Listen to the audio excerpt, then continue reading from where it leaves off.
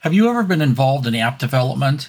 Is it something that you might like to do, or have you worked for a company that's changed software and had a totally scary experience? Hi, this is Bill Sickens, host of User Friendly 2.0, Saturday afternoons at 5 o'clock here on The Answer Portland with this week's Tech Wednesday.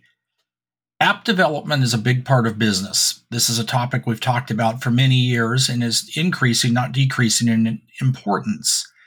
This week on the show, we talked to a business that had to develop an app and talked about some of the things they ran into while they were doing it. This is a very important part of a lot of businesses because the use of applications, whether it be a phone app or a website or something else, can be a very, very key part of any business model. But it's not that easy to create one, and sometimes you can run into some roadblocks. And other times you can get it working, and it can be something that makes it or breaks it. This week is a football weekend, so check out our podcast at theanswerportland.com.